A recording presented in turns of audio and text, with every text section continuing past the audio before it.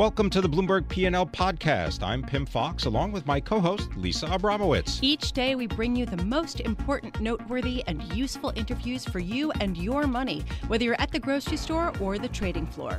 Find the Bloomberg P&L podcast on Apple Podcasts, SoundCloud, and Bloomberg.com.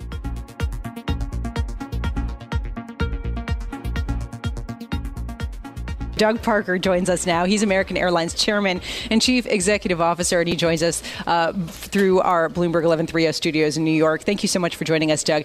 We started out talking about privatizing air traffic control, and I would love your take. First of all, do you support the privatization of this aspect of air traffic? And also, how much would it change your business if this were to happen? Yeah, we do support it. Privatization is a bit of a misnomer here. We're not looking to put it into a for-profit corporation.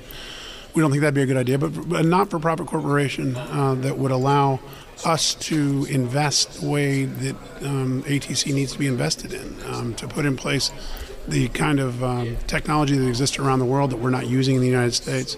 And we believe it's primarily due to the governance structure that we have in place that requires the FAA to go back every year and look for new authorization, has them subject to the whims of sequesters and things. That just doesn't provide itself the right structure for long-term investment. Over a long period of time. But Doug, do you think that there would be fewer delays, that just in general, that air travel would be easier and more streamlined if there was a privatization of air traffic control? Would things work better? Absolutely. That's why we're doing it. And again, I described the governance that allows you to invest. We need to invest to put the technology in place that indeed allows us to provide the level of service we know we could. We'd be much more efficient. It takes today to get from Dallas, Fort Worth to Philadelphia about 40 minutes longer than it did just 15 years ago. And the airplanes have gotten faster. What's happened is the air traffic control space has gotten backed up. And that shouldn't happen. It's not because we've done anything as a country other than that we haven't invested in technology that keeps up with the growth in the airline industry. Can you tell us an example of an air traffic control system in the world currently that you believe is the leader or a model? Canada's very good. Indeed, that's the model we're looking to replicate here. But look, it's not just Canada. It's all over the world. There are countries doing a much better job with technology than the United States. But Canada did almost exactly what we're looking to do here. They had it as part of the government. They took it, put it in a not-for-profit corporation, and the results have been stunningly positive. Doug, how much would you and your business be willing to pay to improve the airports in metropolitan areas like New York and Chicago? How much would it benefit your business to have a nicer infrastructure in those cities? A lot, and we're doing it, actually. You're personally investing money? Well, we are, yeah. Our airline, as are some other airlines. I mean, part of the problem here is that airlines, when we weren't profitable, couldn't invest very well, and and indeed, how airports are financed is through rents and landing fees from airlines. So we've certainly seen a lack of investment over time that needs to be corrected. We, like other airlines, are investing billions of dollars throughout the United States in airport infrastructure, which we will then pay over time with higher rents and landing fees, and we're happy to be doing that. I just got to think you got a lot of things. It's like you're the guy that's got to keep the plates all spinning at the same time, right? Whether it's security, government agencies, landing slots, capacity issues, fuel issues. What's the most pressing issue for you that you'd like to get across to individual travelers? Because I just cited a J.D. Power survey that says that people, by and large, when they're asked, really, service, they like airlines, it's getting better. Yeah, that'd be the message I'd like to get across to travelers. Is look, we all know, some high profile events of the last couple of months have say the least. Yeah, exactly. Have highlighted some customer service issues that need to be addressed. But please don't think that's due to the team members at American Airlines or the other airlines. We have phenomenal people out there who do amazing things for our customers, who provide safe travel around the globe that makes our country run. And they're doing it every day in sometimes difficult circumstances. They're doing phenomenal jobs, and all they want to do is have the tools they need to take care of customers. To the extent there are customer service issues, that's because we, the airlines, have put those people in difficult circumstances, and that's for us to fix. But, in this world where people are trying to, figure out how to be the next viral video by filming someone doing something on an airplane, that does a disservice to our team, who is really out there doing great stuff all the time. We're extremely proud of them, and the work they're doing. We as airlines need to make sure we put in place policies and procedures that don't put them in difficult positions, but indeed rather to give them the tools they need to do the jobs they know how to do so well. So, Doug, I'm looking right now at crude oil at a little bit more than $44 a barrel, and I'm wondering how much does it increase the profitability of American Airlines if oil prices were to stay at this level for, say, another year or two? Yeah, look, of course it helps. It's our second largest expense behind employee costs. So a drop in oil prices tends to, obviously falls to the bottom line in terms of expenses. In today's world, though, we see much of that go to the consumer, much if not all, certainly in the longer term. Because what happens, as we've seen recently, someone just pointed out to me the other day that inflation is one of the primary reasons inflation is as low as it is in the United States. It's because airfares have fallen so much. Well, airfares have fallen so much because fuel prices have fallen.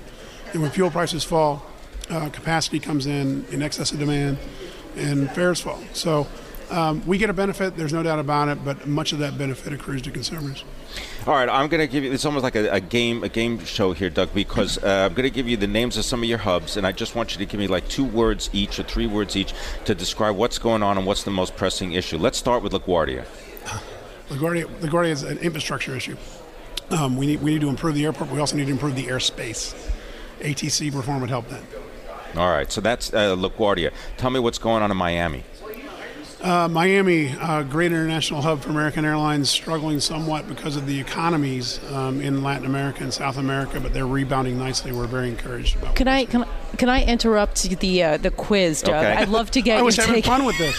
I know. I'm sorry. I was going to get to Boston. I know, and but no, hold on a Washington. second. But I want to get to sort of the immigration and the whole concept of the travel ban or the travel restrictions that are still being fought in courts. I'm just wondering, all of this talk about limiting immigration, has that affected international travel at all? Are you seeing declines as a result of that to the U.S.?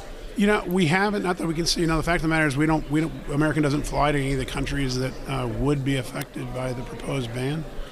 So we haven't seen anything that we can tell anyway that is affecting demand for air travel. But we certainly.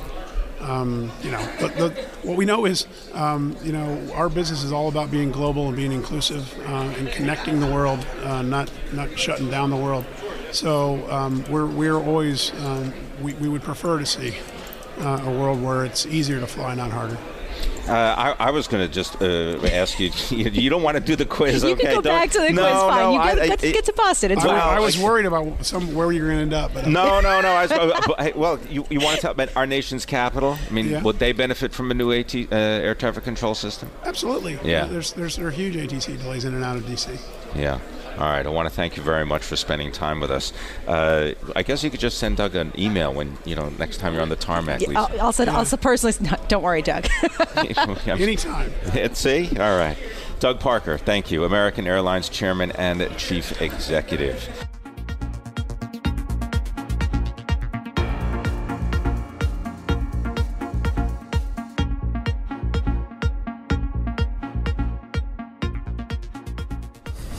We are here broadcasting live from Pershing's Insight 2017 conference at the Manchester Grand Hyatt in San Diego. And David Mazza walked by. David Mazza is head of Beta Solutions, Investment Marketing, and ETF specialists at Oppenheimer Funds. He just joined from State Street. David, it's so good to have you. And, I'm struck by the shift that's going on in the ETF and the exchange-traded fund industry right now, moving from broad indexed funds, an easy, cheap way to get access to stocks and bonds, moving now to, I guess, indexed that have perhaps a little bit of higher fees and somewhat a little bit more complicated strategies. What's the risk here that, in some ways there's a sort of bastardization of the sort of beauty of what the ETF industry was? You're touching on one of the most important trends that we're seeing in the ETF industry, where there's now $785 billion of assets under management in what are called smart beta strategies. And that's a term that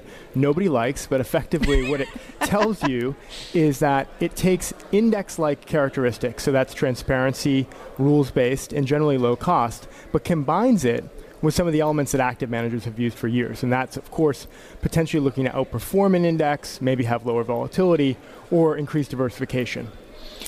No, I would just wanted to ask, can you just explain how they end up being categorized? In other words, in these portfolios, if you have, as you described, both the best of both worlds to a certain extent, give us an example of the roles of each. Yeah, exactly. So effectively, managers, of course, have been value managers for a long time, right, or growth managers. So these are individuals who've used a team of analysts or their own expertise to say, I'm going to look for the cheapest stocks in a universe, or I'm going to look for stocks with the best growth potential.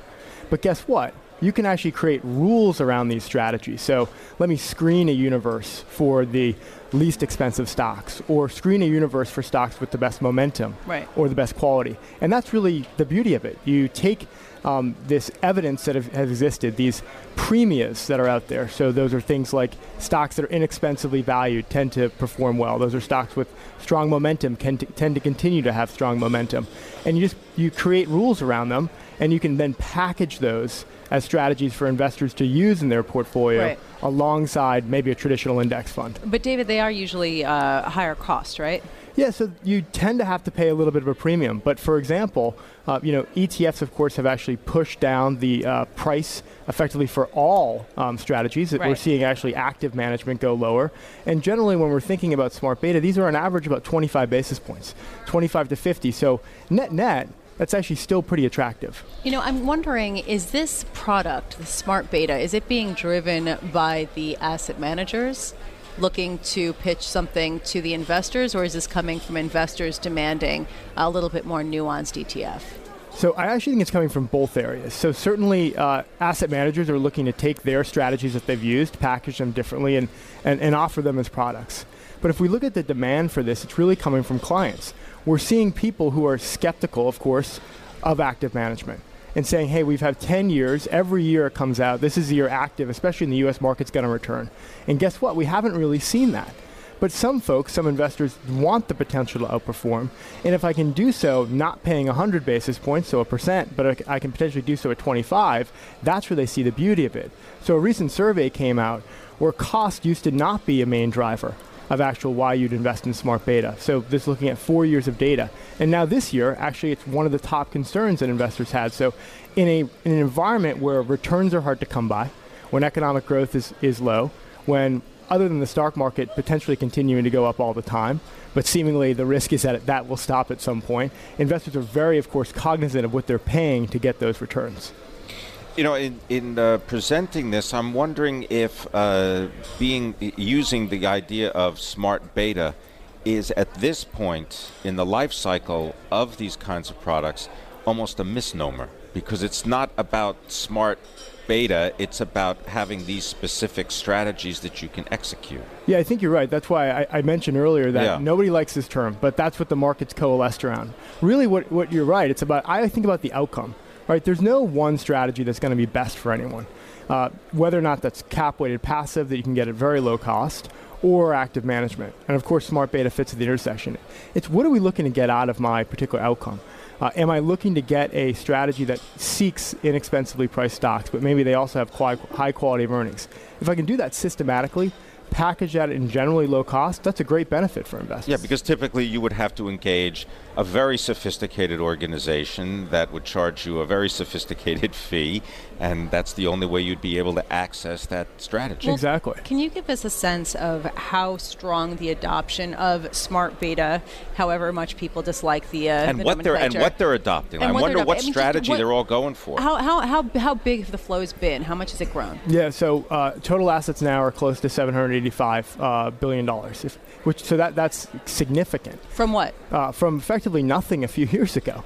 And so it's grown rapidly. And the categories that have grown the most, of course, which would be consistent to the market environment, are strategies focused on low volatility stocks. And of course, there's been a lot of attention paid to this. Has it worked?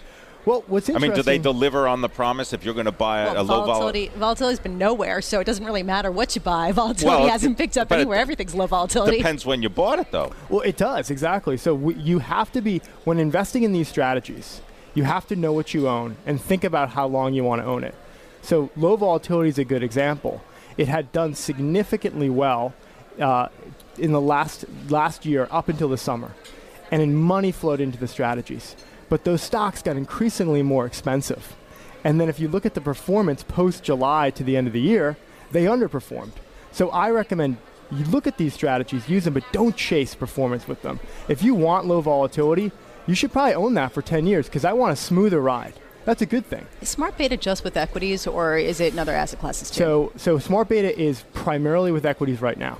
But all of these things can actually be done for other asset classes. So fixed income's a great example, and we're just seeing products being launched here, is that there are some anomalies that exist in the fixed income market that managers have used for years. Carry, right? Of course, you get paid to own higher yielding parts of the bond market.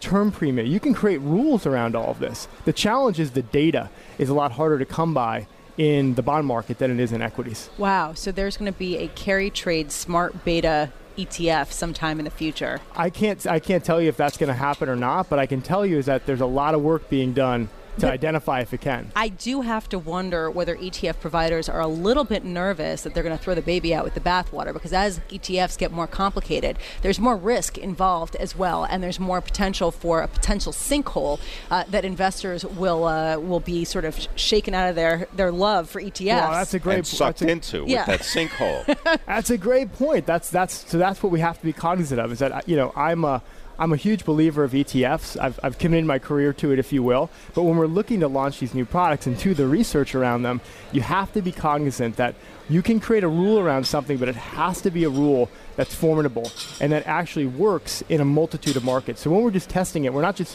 throwing the proverbial spaghetti against the wall. We're saying, hey, does this work if I look at this 10-year period or this 20-year period, 30-year period? Does it work in the U.S.? Does it work in emerging markets? Does it work in the United Kingdom? And if all of that comes to fruition, you can say, all right, there's actually something here. There's actually something that works, and then we can make an investable product. All right, I'm going to give you 15 seconds. Is there a filter that you can apply to all these ETFs about what happens to them if interest rates increase? Well, that's the great question, right? I'll tell you, if we see interest rates increase, you're going to want to be looking at if you've bought these low volatility ETFs or dividend ETFs, for example. Some of them have a lot of concentration in these bond-like stocks, utilities, consumer staples. So be cognizant of that. I'm not saying that means you should sell them, because who knows if interest rates are going to go up. There's predictions they're now going to go down again. And you know what? Maybe more money will flow into those products. The area that's, of course, been out of favor is value. And what we've seen in the last couple of days may change that, but who knows? We saw that, of course, after the election in the U.S. I want to thank you very much for joining us. David Mazza is head of Beta Solutions, investment marketing, and ETF specialist for Oppenheimer Funds. He joins us here at Pershing's Insight 2017 at the Manchester Grand Hyatt in San Diego.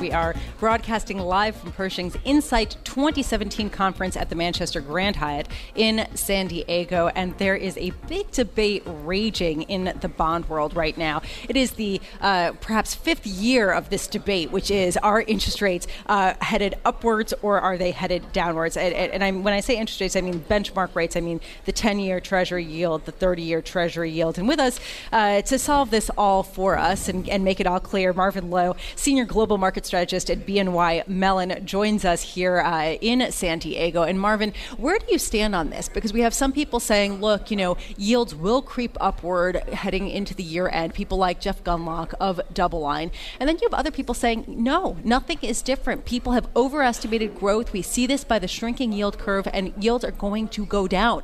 Yeah, it certainly is a big debate right now. I think the Fed has expressed its resolve that they want to increase rates. There certainly are economic concerns around inflation, around those growth numbers, but we have to remember that we're looking at trying to get yields into this new normal type of world. And when we have this new normal type of world, I think that we're going to creep up slightly, slowly, but certainly not the big jumps that I think a lot of people expected after the election, if you will. So where are we going to end the year with the 10-year? I'll put my dartboard and say about 250 or so. All right. 250. Marvin, a pleasure to see you. We run into each other at these events on a regular basis. I'm wondering if you could maybe characterize what you have seen, let's say, over the past 12 months, and what that may portend for actual, investors who have to make a decision about what to do with some money, let's say, over the next quarter. Yeah, the last 12 months certainly have been interesting from the perspective of investors needing to deal with things that don't necessarily get modeled very easily into, all of our spreadsheets. By that, I primarily think about political risk and the confusion that it causes. And when I see the reflation trade effectively, move these asset classes by large amounts and then slowly creep back, it just really shows how difficult it is to put that into an economic growth perspective. We certainly are dealing with asset values around the world that are very, very rich. I think that's pretty universal, if you will. Risk assets certainly have done its run. I think the announcer earlier said the Nasdaq was on the longest multi-decade run, starting at already a fairly high point. So investors really need to keep that in perspective, and we kind of have this volatility, but it always comes and then goes really, really quickly. Marvin, you said that you think that the 10-year Treasury yield is going to end at 2.5%. It's currently almost less than 2.2%, 2.16%, roughly. I'm wondering, what will it take for people to sell bonds? If you think about it, we were talking earlier about how big U.S. companies just had their best earnings quarter for 5 years. We've already seen that, and a lot of people are expecting that the best news is behind us. The economic data is weakening. What will it take for Treasury yields to really rise? What's driven yields lower and what's kind of driven the commentary now with the flatter curve, maybe looking at some of the recession numbers, is inflation. And it certainly is always a big component of how you price a bond. And I would just take the contra argument that nobody expects inflation, so we're supposed to look at it a little bit more closely.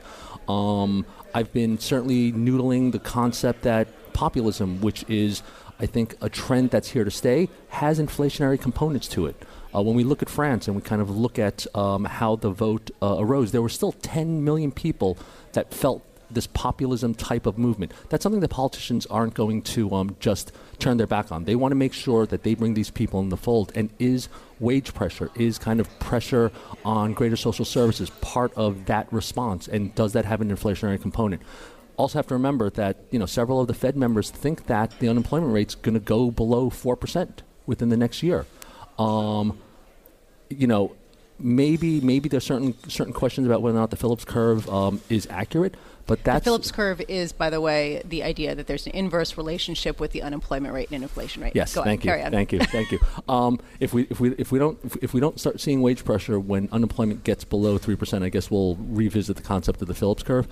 Having said that, the Fed has a multi-decade focus obsession about the unemployment rate, so they're going to continue along that route. So does that mean that there are parallel strategies at work here that may actually be contradictory at the same time? Well, volatility is really an interesting aspect of kind of that very easy and ultimately very difficult question to answer. As long as volatility remains low, it certainly is going to push kind of this risk asset trade that's out there. And while we've got a couple of days of volatility, we have to remember that over the course of the last 6 months, since the beginning of the year, however you want to look at it, these risk assets are still outperforming by a very large margin. It's probably an opportunity to look at pair trades. It's probably an opportunity to look at curve flattening type trades. It seems like you would be able to balance various risk calls with maybe some other calls that would give you a little bit of protection. It's hard to see just an outright buy, kind of given where valuations have moved over the last 6 months or so. What about cash? Do you recommend people boost their cash allocations? I think powder is always good. Certainly, waiting for a little bit of a correction, but I kind of really look at the amount of liquidity that's still coming out of the central banks as keeping that volatility tamped. Do you think that the Bank of Japan and the European Central Bank and the fact that they've purchased more than $1 trillion of assets in the past 12 months, amazing. It is just stunning. And do you think that this basically makes the Fed irrelevant at this point? Is it really all about the BOJ and the ECB? until we get an actual decrease in the amount of liquidity that you're adding into the system, I think that it is. I think that there's a lot of insight into that statement. We've had years, multi-years at this point, where we've been adding $500 billion, $1 trillion, over $1 trillion, like you said, coming into the system, even though the Fed hasn't purchased a single security in years. Yeah. Next year, the Fed's going to start taking liquidity out. Next year, the ECB is not going to be buying as much as it buys now. Next year, the Bank of Japan is probably not going to increase its purchases. When you look at that on a year-over-year basis, you're looking at a $500 to $700 billion contraction in liquidity. That, to me, is an underappreciated aspect of kind of the thought process.